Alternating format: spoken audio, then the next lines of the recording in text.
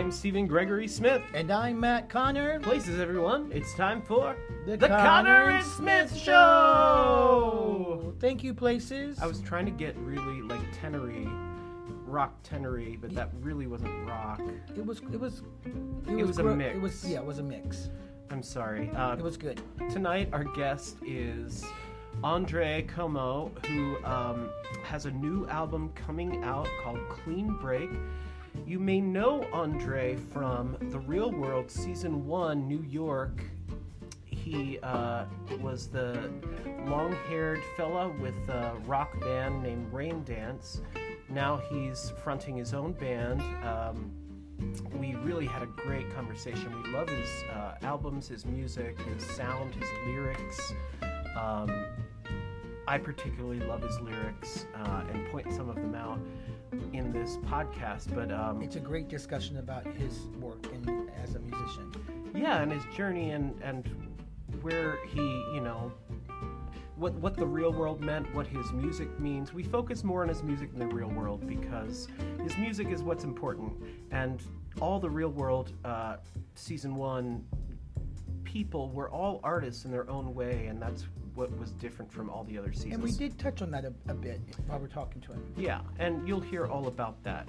We're going to take a quick break, and then we'll be right back with Andre Comeau. We'll be right back.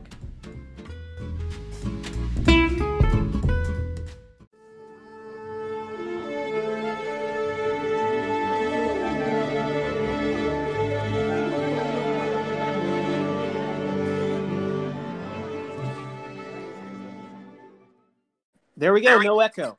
Great. Awesome. Hi, welcome, Andre. Hi, thank you. I'm Stephen, and this is my husband, Matt. Hi, Stephen and Matt. Nice to meet you. Good to meet you as well. So I wanted to start right out of the gate with Clean Break, your new single. Great. What, besides the fact that we all need a clean break from the past 4 years. I'll take 2. I'll take 3 clean breaks. Can you tell us the process about like what made you, because I know you had an EP in 2020 and we'll get to that next, but tell me what Clean Break kind of came from in your thought process. Well, I guess the song was just about needing a change, and I don't really want to spell it out too much, as it's, I like everyone to have, to take away their own meaning and find something that may or may not apply to their own lives rather than, tell you how it applies to mine and therefore limit its, connectability. I would say that, in this instance, Clean Break, it was literally just me looking to make a change. And is this is like a standalone single? Is this like building towards like another EP or something like that, or just? Well, it's actually the title track of my new album, which will be out this summer. Oh, great! Yeah. So we have more Andre music to look forward to. You can't really say at this point when it comes out, right? That's right. It's still we're kind of spinning plates at the moment. We're mixing some songs, we're mastering others, and we're still tracking. So, but the vast majority of it's all done. It's just we're putting some finishing touches on a couple of tracks, but because it's still being mixed, the actual release date is still up in the air. Gotcha. So what are some, can you give us like sneak preview of like some of the thoughts, ideas of songs that will be on the album? What kind of things were on your mind that you were writing about? Gosh, well, we've all been in quarantine for the last however long, and it's been a crazy period, unlike anything any of us have ever experienced. The album runs the gamut of emotions that I was certainly feeling. I made it a point to, often, I often write from a very dark place, and like to, get a lot of angst out. But I made it a point to write some very positive lyrics and sentiments on this album as well. The track "Glimmer of Hope" is the most positive and life affirming thing I've ever written. And and then on the other side of the coin, there's the song "I Want You to Hurt," um, which obviously is not an ode to sadism as much as it is just kind of the a story about a bad relationship and how someone feels when they feel they've been wronged. Kind of the opposite of "Don't Worry, Be Happy." Yeah, you could say that. So I guess, yes, the quarantine was really tough for many reasons, but you did get to spend time with your wife and daughter, right? Oh, every day. And that's such a precious time that, like, there are things that we'll look back, and it's terrible. I mean, losing 600,000 people is unthinkable. Yeah. But we have to always look to the positive side of what good things came out of it or will come out of it. So Certainly. a lot of my friends, we don't have children. We have, just in case you hear in the background, we have 2 fur babies. We have 2 pugs. Oh, nice. Pugs So if you hear, snorts and grumbles, that's what that is. Well, I have 2 boxers, so you could probably hear something very similar. But the time that you got to spend with your daughter, and how old is she now? She's 4. Oh my gosh. So really fun age. Yeah. Oh, so much fun. So much fun. But, extremely trying as well. As both my wife and I managed to keep our jobs the entire time and work from home. And for the first half of of 2020, Sophie, my daughter, her daycare was closed, and so we were pulling double duty of being full-time parent and full-time employee, during the day, and that's very difficult to get your work done when you've got a 4-year-old that just wants to play and wants attention and is trying to tear you away from your Zoom call with your boss or so on and so forth. You've got deadlines, you've got all kinds of drama that it was definitely difficult. However, it was wonderful to get to spend the time. I've been working from home for the last 15 years, so it wasn't that much of an adjustment for me. What was an adjustment was making room and making time for my wife, who normally works in an office. She had to come home and work from home, and then having Sophie home as well. That was the adjustment for me.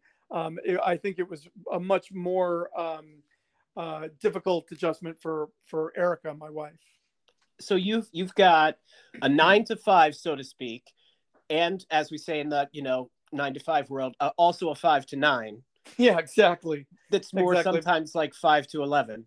But it's all music, so it's 24/7. It's I work in the music business in the daytime, in music publishing, film and TV, and I'm a music artist in the evening for the rest of the time. So it's music.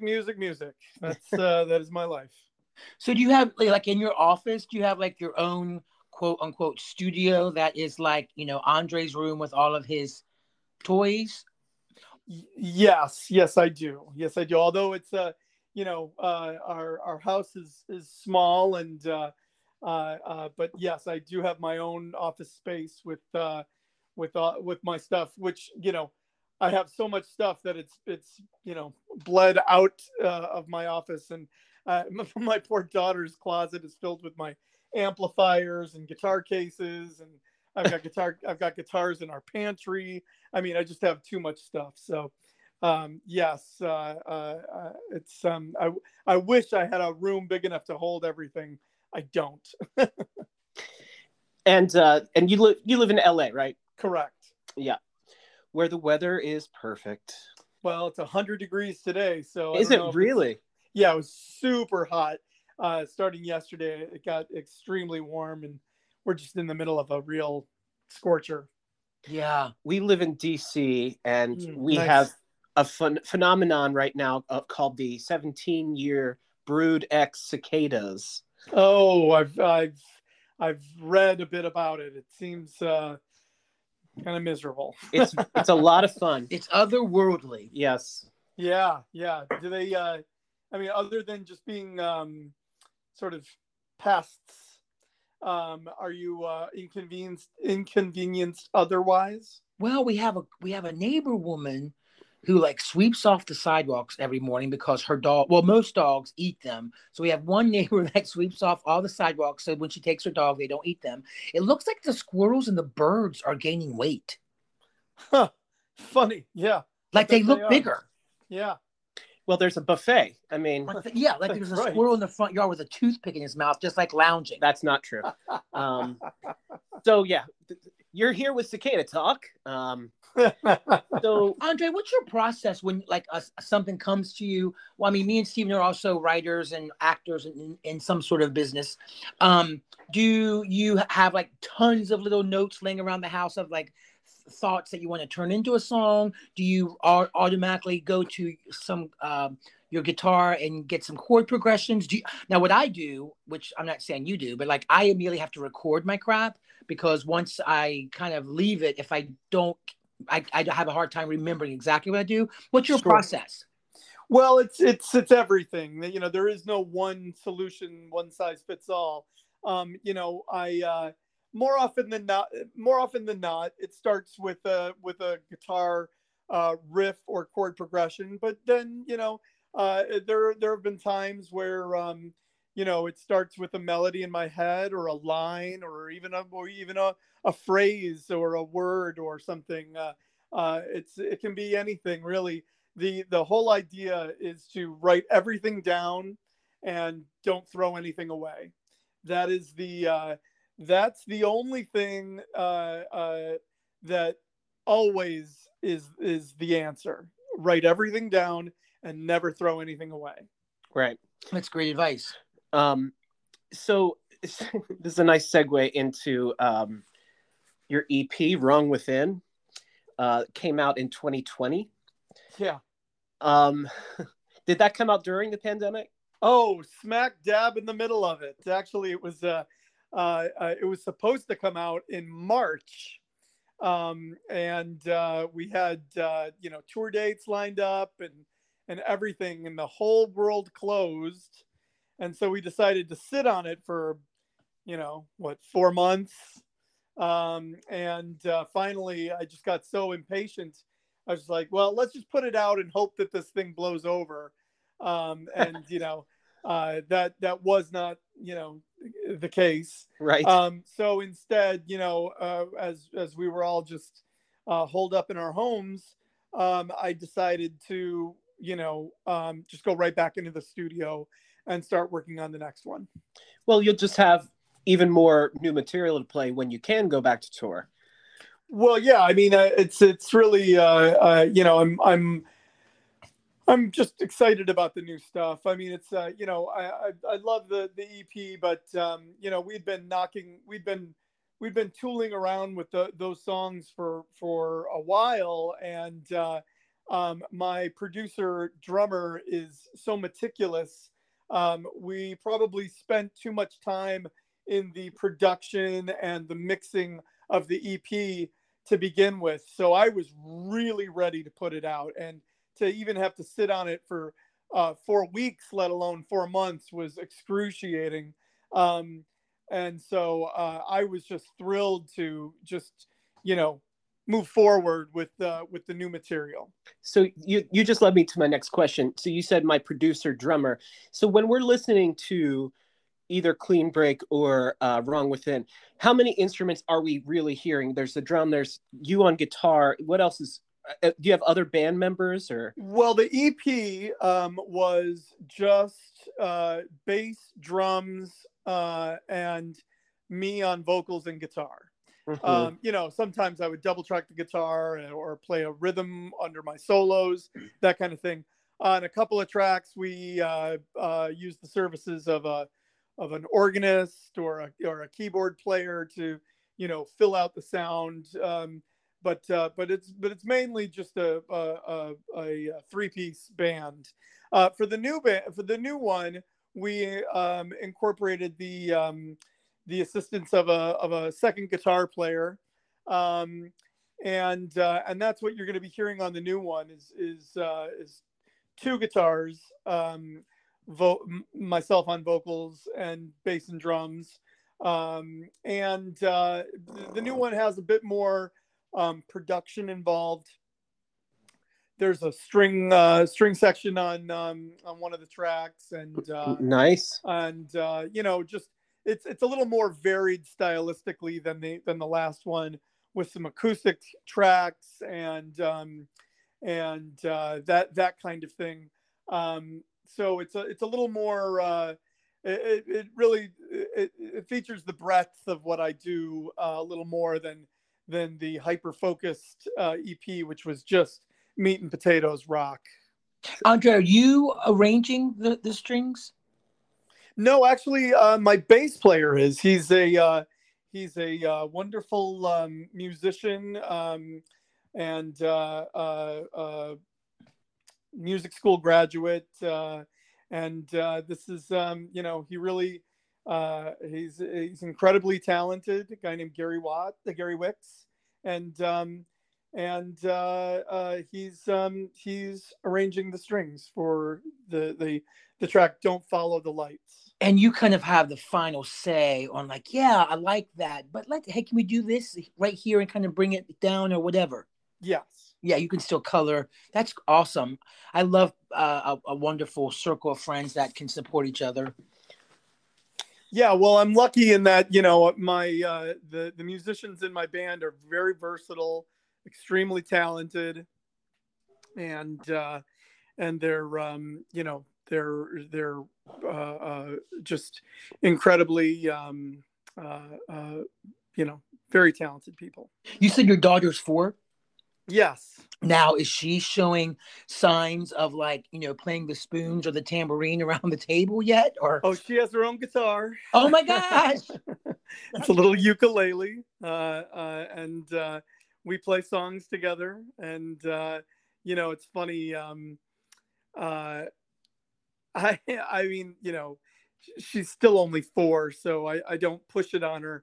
Sure. But I should say you know, I don't push it on her yet, because the way I grew up in a very musical family. My mom's 7 brothers and sisters were all in a vocal group together, similar to what, you know, I guess you would say, you know, similar to maybe somewhere between the Jackson 5 and the Osmonds, you know, and they were on Capitol Records, and they did all the variety shows of the day, Mike Douglas, Ed Sullivan, and so I grew up in that environment, and you know, all my aunts and uncles extremely talented, and so when it came to growing up, you know, it really wasn't an issue about, do you want to play an instrument? It's which instrument are you going to play? Right. And as it turned out, I took lessons,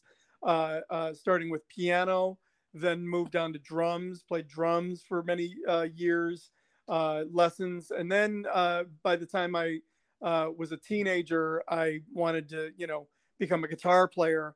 And so, you know, from that point on, I played guitar. Do you ever gravitate towards the piano to write any of your music? Sure. I've written songs on piano before. I'm not. It's not. You know, I'm not a great piano player. But I've written parts, and I can peck out melodies on the piano. But it's not something that I feel I'm strong enough on to really utilize for songwriting.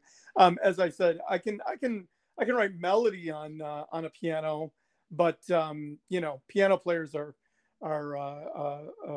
wonderful, and really when I want piano or organ, I go to the professionals.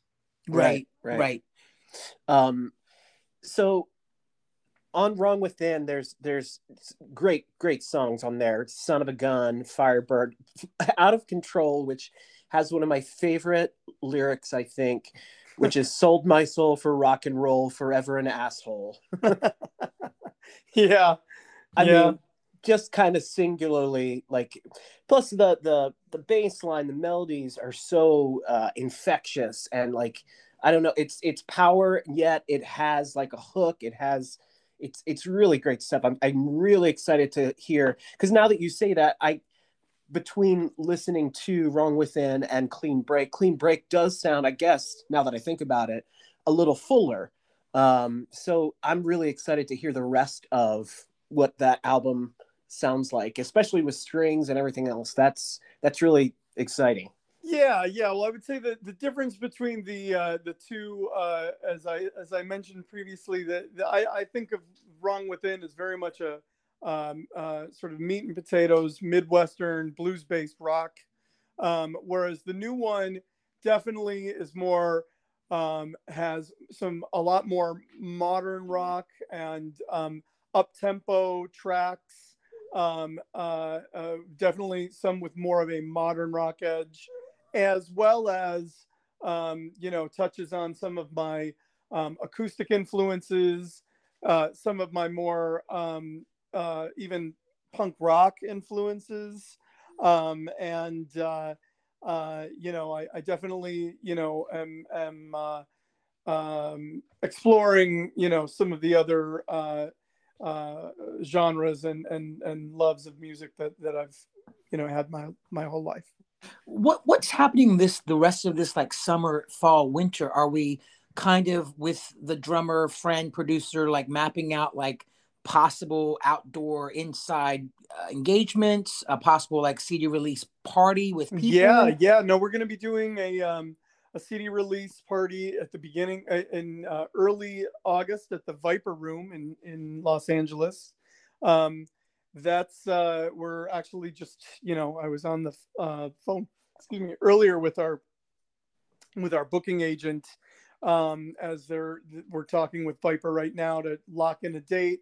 Still confirming that, but it looks like it's going to be either the first or the second weekend of August. And we're working on an East Coast run. I definitely want to play New York, New Jersey, Connecticut, and branch out from there. All of my band, other than myself, are East Coast expats. They're all from either New York, Long Island, or Boston, and so they're really chomping at the bit to get back to the East Coast and play for their friends. And of course, I lived out in New Jersey and New York for many years in the 90s, and still have a strong fan base there that I'm looking forward to playing to. I'd like to work my way all the way down to Florida, frankly, as it's a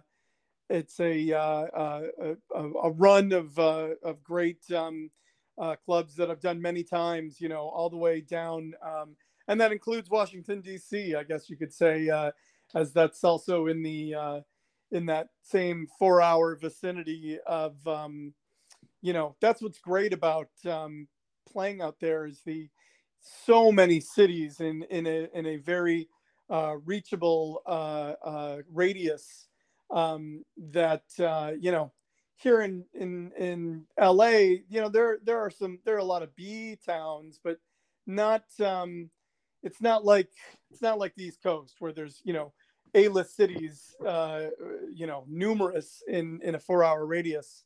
Yeah. So you got to come to the 930 Club in Washington. Oh, or sure. maybe the 930. Birchmere in Alexandria, Virginia. I was going to say, I'm very familiar with it. I played 930 back in the 90s. I was going to say, you took the words out of my mouth. You got to come to DC. We got great venues. The 930 Club is where we saw Loretta Lynn. Oh, yeah? Great. Oh. Loretta amongst Lynn's other awesome. things. Amongst other things. Yeah, we've seen lots of stuff there.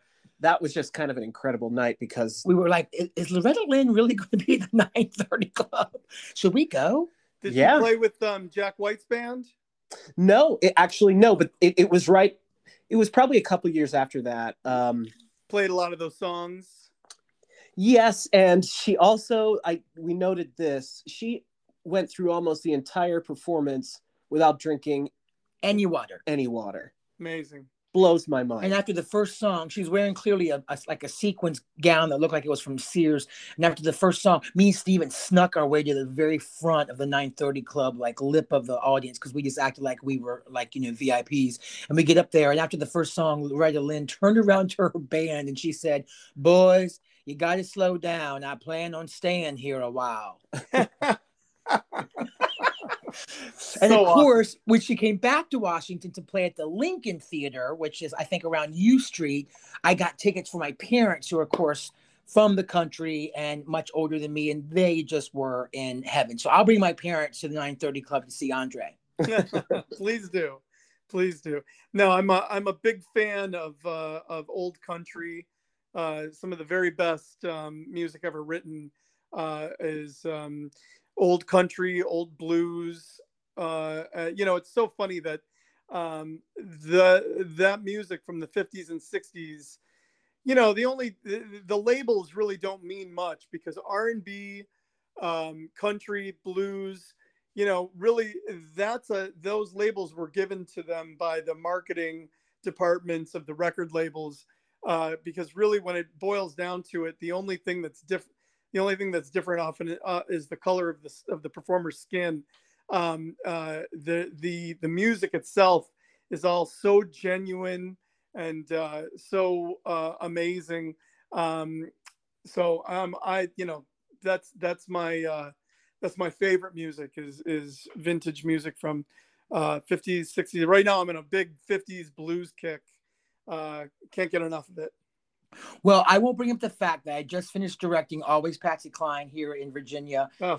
And my great uncle played in the band of Patsy, and my great aunt did her hair. But anyway. How cool is that? What did your uncle play? He played the steel guitar. Oh my gosh. Yeah. He was Patsy Cline's steel guitar player? Well, it's one of those things where he went with her to Nashville on a couple of gigs and did lots of gigging with her, but I don't think she ever had the exact same band, of course, every time.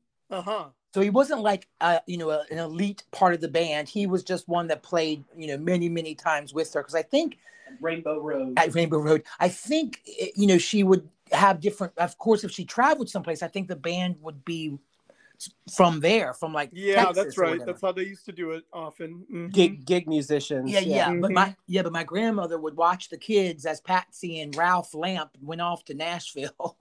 Yeah, that's amazing, man. That's super cool. Because I'm from Winchester, which is where she's from. But I don't know anything about the Viper Room or an opening night of like an album. So like, if we go to the Viper Room, which we're not going to, but if we were to experience this over our podcast, do you have someone like announce like one track to drop so people can like have a listening to it? Are you there sitting there signing the album, or does it just play in the background the entire time, or is it just a big party where you're listening to the Dave Matthews Band? Oh, none of the above. A record release party is a performance celebrating the release of a record. It's often the actual the record that you're promoting isn't being played on the overheads. It's a live performance more often than not. That's how, that's been my experience. And then people are just getting the album. And that, it's really just a show to promote the release of the record. It's really not, the record itself is, hopefully we'll have physical copies of it, but nowadays, that's even become kind of a thing of the past. But CDs, I don't even own a CD player anymore. And most people I know don't. It's all digital and everything's a file. So, we're still, if anything, I would love to print up some vinyl of the new record. Yeah. But but that's that's a whole other kettle of fish. Vinyl can be very expensive, and so it's I'm not quite there yet as to what how what the physical release will be, other than just the digital, because that's how most people consume music. Right. Spotify, they don't even buy it anymore, they just listen to it, they stream it. And you get like a half a cent. It's terrible. It's absolutely awful. I was gonna say before you brought it up, I was like, though, vinyl's really coming back. Of course it is. It's great, but it's a big very deal expensive to collectors. It's a big deal to collectors. Yeah. Unfortunately, there's only one out of every 100 music listeners collects vinyl.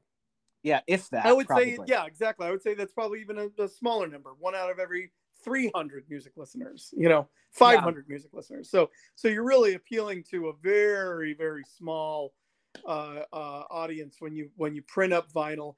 They're rabid. They'll buy anything sight unseen or heard in this instance. But yeah, I mean, like I I have albums that I've never opened because I don't have a working record player right now. Right. I'm embarrassed to say this. I shouldn't admit that. Well, I'll admit we have a record player, but we don't know how to hook it up. It's really that's even worse. It's got a few wires that are loose. Yeah, we got to look into that. So I have to tell you, in my other life, in my day job, I work for a community organization that I help do events for them, and so this has to do with your record release and touring and everything. We have our first like back in person. We for 25 years the organization has done a blues festival. Oh, cool! And so we have our first in person back. Now it's very limited space, limited amount of people there, and socially distanced. But so we have blues artists from all over the DMV area who are going to perform. And I was just at the site today, kind of just making sure all my ducks are in a row. And it's just the weirdest thing. You must be, I don't know if you feel the same way, but it's the weirdest thing trying to think about coming back and, okay, wait, this is actually happening in person. Got it. I got a bit of a jump start on it because I played in Texas. I did a couple of weeks of shows in Texas back in May. Okay. And so they were pretty much wide open over there. And so I kind of got used to it, to be perfectly honest with you. I mean, I've been fully vaccinated for months now, and so I'm I got a taste for it, and now it's all and as of yesterday, LA is fully open now as well.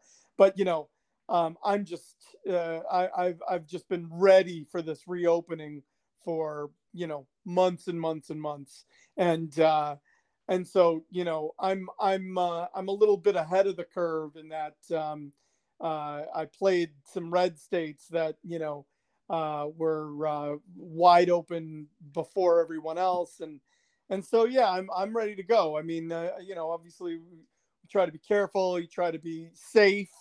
I wash my hands a lot. I'm less prone to handshakes and physical contact with strangers, but as far as any sort of I'm just ready to try to return to normal, or at least previously what we previously considered normal. Right.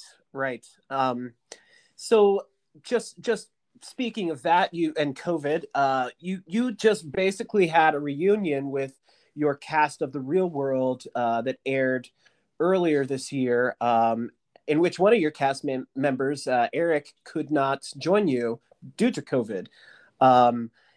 So first of all, the reunion was amazing, and it's making huge waves. Lots of articles, things I've seen about it. It must have been strange. But also, I think Eric's okay now, but like, was that kind of just a scary moment? Like, oh my God, one of us, came down with this. I mean, what was Well, that? yes. I mean, obviously, it's always scary. You never know how it's going to affect somebody. But numerous cast members have had come down with it prior to filming. Obviously, it was a big disappointment to know that Eric would be sequestered the entire shoot and couldn't join us. It changed the chemistry, changed the dynamic. Without him there, it would have been much better had he been able to join us in person. COVID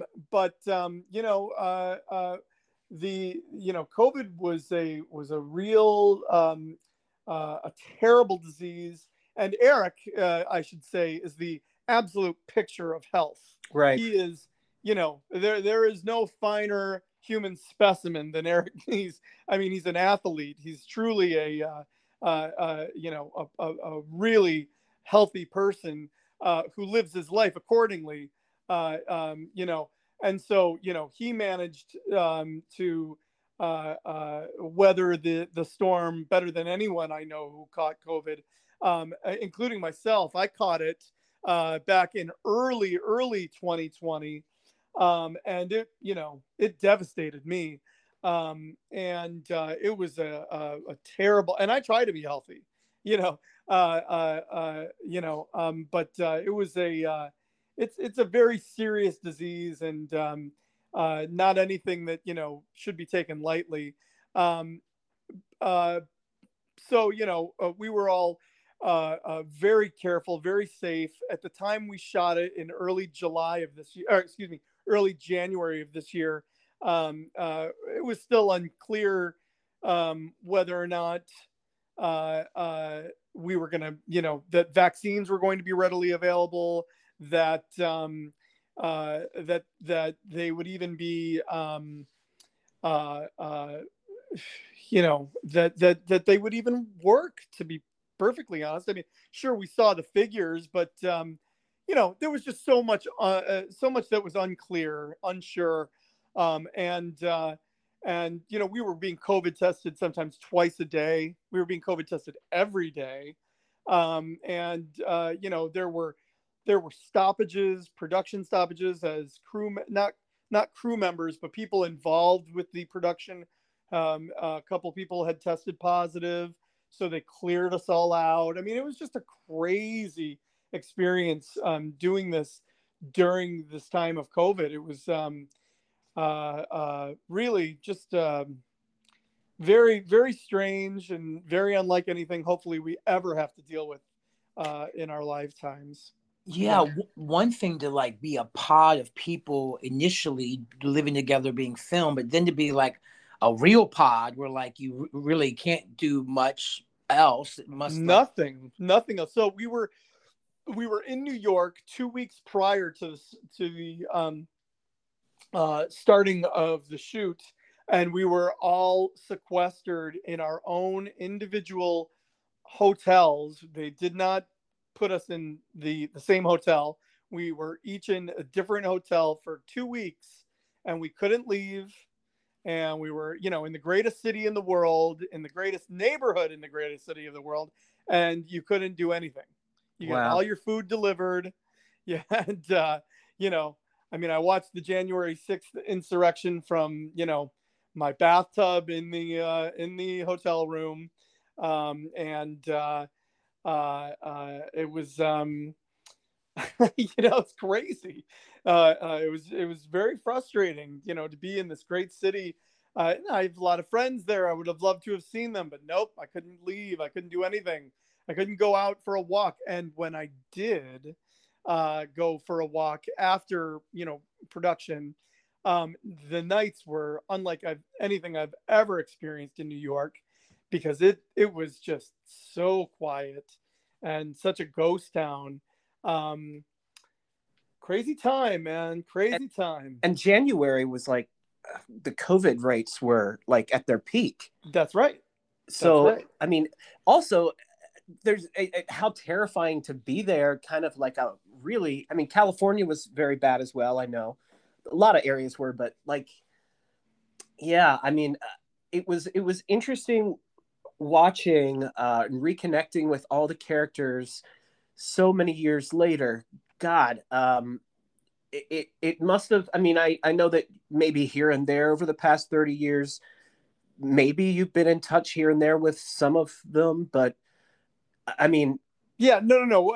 Yeah, we were all in touch. I mean, not, being that I live in Los Angeles, it's very much a destination city. So sooner or later, everyone comes to LA for whatever reason, and I would make it a point to meet whomever for lunch, drinks, dinner when they're in town.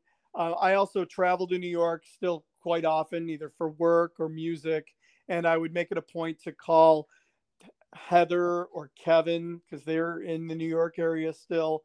And and Norman was out here for many years. He lived out here. He was here. I invited Norm for to our housewarming party when we bought our house in 2012. And so, yeah, I mean, I ran into everybody, at some point over the years. And we had a running text thread where we would keep each other abreast of what's new in our lives. Any significant news we would share on this text thread. And so, yeah, I mean, we did keep in touch, but it had been, 30 years since we were all in the same room together, all of us. And unfortunately, that still didn't come to pass because Eric couldn't join us. And then Becky left. And then Becky left. Yeah. Oh, that was really sad. Yeah. And not going to dwell on that one. Good choice. I will say that we kind of both think of you as one of the diplomats on the show. Yeah. It's been said that I'm a voice of reason. So, I'll take that as a compliment. Absolutely. Yeah. Kevin called you the poet, which I agree with and love. And Kevin is a real poet. So I take that as the highest compliment. Yes. I mean, and this show, the original show, was so groundbreaking and so, just I remember watching it when I was a lot younger and just kind of thinking, this is what my life is going to be like when I move out of the sticks into a city. Like I'm going to have friendships like this. I'm going to, there is something else out there. And even seeing Norm was such an inspiration to me of like, that was groundbreaking. Yes. Norman absolutely was a very early, LGBT pioneer on TV, predated, everyone else, as far as I know. I mean, certainly predated Ellen or any of the gay icons that we think of. Norman was absolutely one of the very first. I mean, it's funny because being part of the first ever modern day reality show, it was a strange it was a very strange experience, and at the time I had some mixed emotions about it. I was, and they weren't all great. It's one of the things that's very difficult to contend with is the fact that it was so successful, but we weren't really, very well compensated for that, for the very first season of Real World. It was, so that was difficult, and it wasn't a great vehicle for music, as the musicians on the show were not treated very well by the industry, as they in some instances looked at us as usurpers and circumventing the gatekeepers, to jump the line, I guess you could say. So it didn't get Lazy Bones more play. Your song Oh, we got us single. tons of play. Are you kidding? We got Oh, tons of play. okay. But MTV kind of resented it, or no, some. not MTV, But the music the industry. music business in general. Gotcha. They wanted their bands on MTV, not some silly show in their eyes, and this band that was, again, in their eyes, undeserving because they didn't go through the normal channels. Well, and then your show helped to create American Idol, funny enough. Right, of course. So yeah. And then knowing what reality TV became, this gigantic behemoth, it sort of tainted my perception of what I was, what I had originally gotten involved in. And I didn't watch the show for many years, but I always had good feelings towards my cast and even the production crew that I knew. And as I said, we've kept in touch with many of those folks. So when they came around and brought up the idea of reuniting, I mentioned it to my wife, who is considerably younger than I am. And although she'd seen clips of it, she'd never watched the show. So I dug it out. I've got the DVDs of it, and we sat there and binged on it, the whole 13 episodes of the original show. And I was so pleasantly surprised to realize that it was actually very good, and all of that, and that how what reality TV became had changed my perception of what we had done. And it was an unfair characterization because what we did was actually quite substantive, real conversations, real about real issues that matter to people. And I hadn't really, I knew that, but part of me, for whatever reason, had this sort of irrational perception of the weight, the crushing weight of the silliness of reality TV changed and soured my perception of what we did. And it's unfair because looking back at it, what we did was actually quite good. And it was so nice to hear you and many people, many fans of the original show say, I missed seeing these people. They're really interesting. This cast is, good people and interesting personalities. And so, that was a great, I'm so pleased with the reaction of the reunion, and the reception that we've gotten has been really nice and welcome. Yeah, I mean, it's I always was so interested in the musicians and the artists and what everybody was about, and it gave a great platform to kind of go, oh God, look at Norman's work as an artist, look at your work in Rain Dance, and on and on. But everyone was an artist in my season, and it wasn't that way. They the casting departments of subsequent seasons shied away from that a bit. They began to get away from that sort of people with an artistic endeavor, because maybe they realized that it wasn't necessarily always good for the artist, and what they really wanted was drama and sexual hijinks, hookups in hot tubs, right, and raging alcoholism, and frankly, they didn't get that with us. What they got was thoughtful conversation and maybe some uncomfortable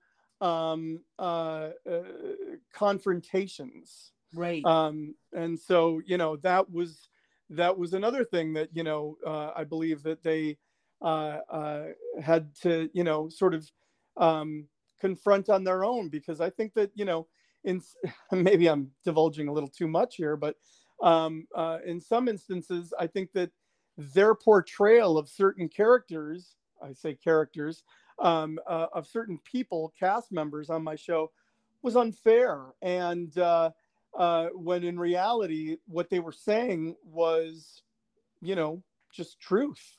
And maybe we just weren't ready to hear that. Right. A lot of that is true with the Kevin conversations, because when you rewatch that now, you're like, no, he's right. He's right. He's Yep. right. Everything he said was right. Yep.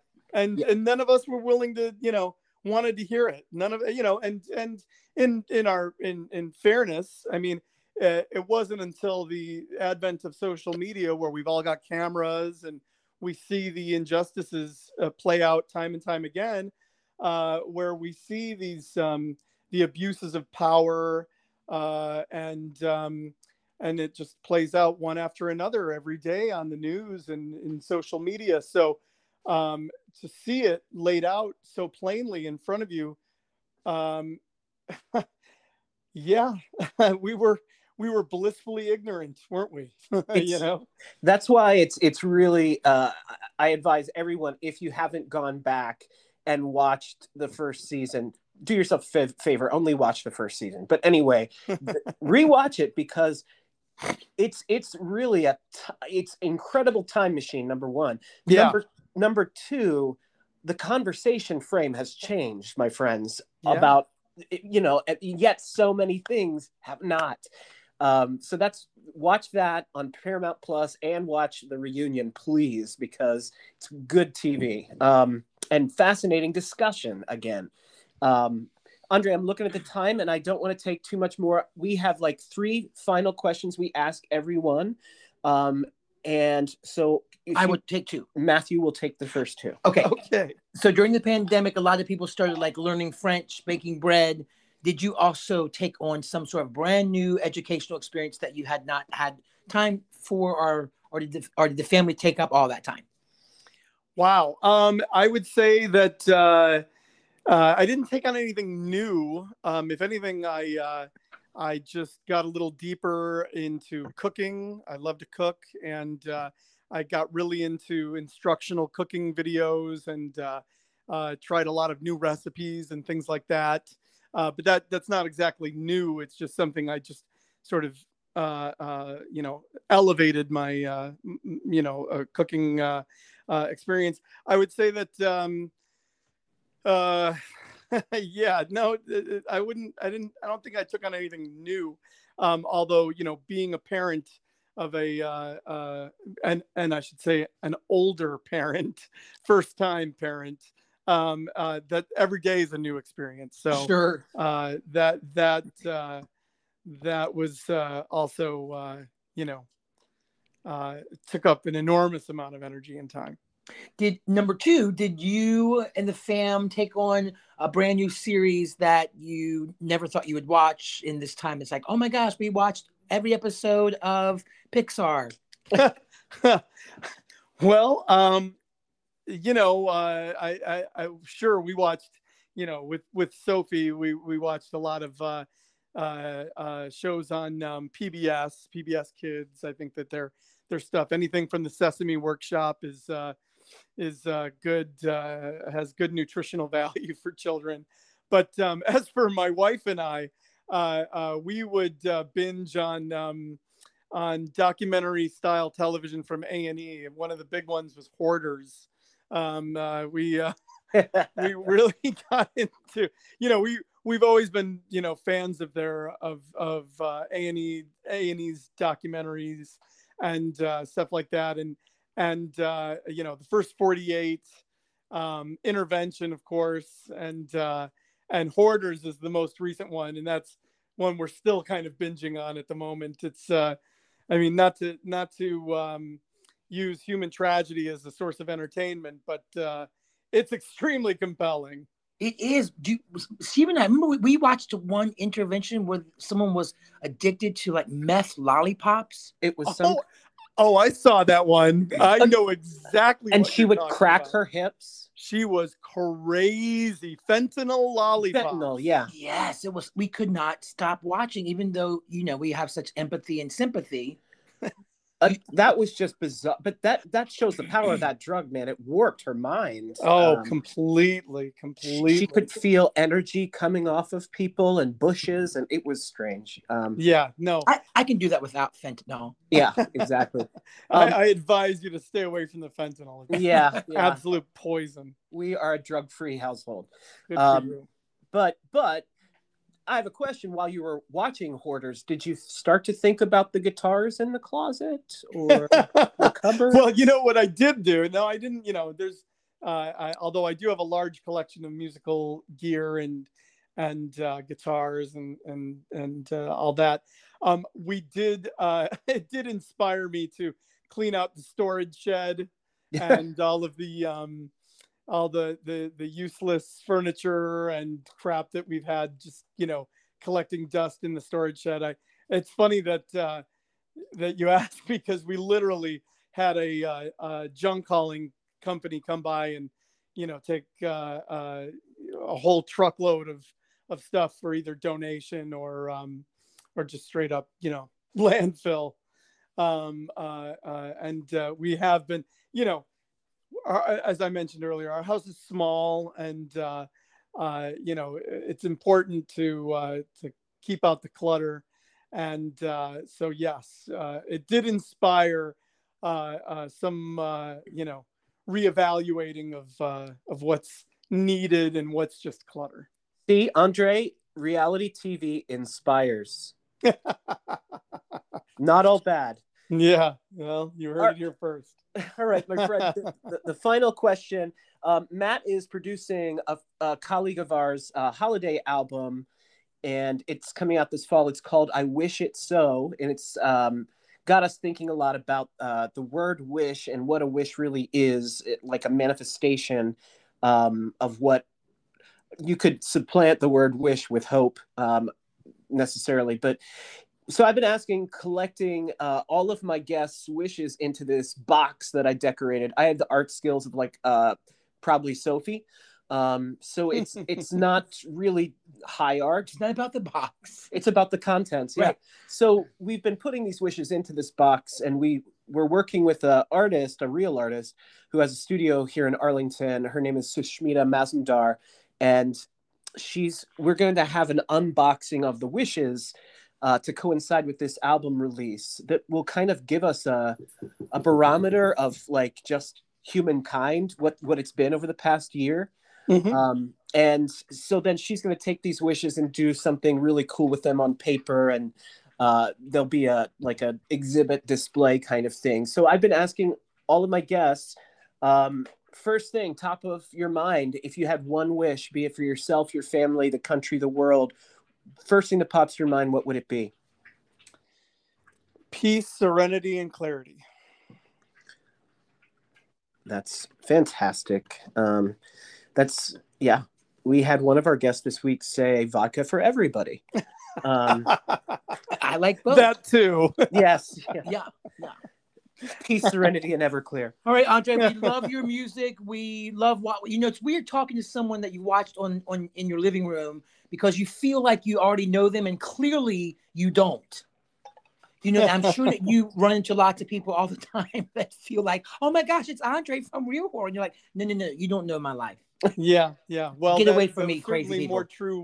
More true in the 90s when, it's funny, MTV spoke to our generation in a way that nothing else did or ever has. And so it was very much people in my generation that, would approach and I think that in some ways I was given short shift on that original series. So, they had a very limited take on who I am. And so, they would think that they know me, but really what they knew was just a couple of frames of my life, not really me. Right. Well, we enjoyed getting to know you a little better. We saw 2 more frames. Yeah, we saw a couple more. And we hope you have a beautiful night at the Viper Room. Thank you so much. It was a pleasure speaking with you both. When you're at the 9:30 Club, we're going to be there. Sounds great. I'll let you know. Thanks, Andre. Thank you. Bye. Bye.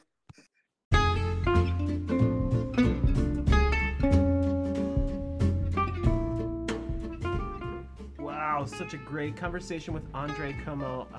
Thank you so much for joining us. We really appreciate it. Please check out the Real World Reunion on Paramount Plus, and check out Andre's newest single, Clean Break. And the album's coming out in a nebulous time in July, August, something. Yep. As soon as we know, we'll post. But we love talking to you, Andre, and thank you for joining us. We're really honored. We hope everyone enjoyed listening. Yeah.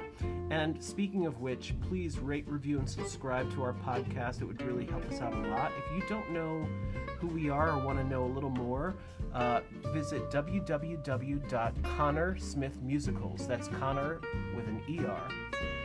Or find us on Facebook, Connor and Smith.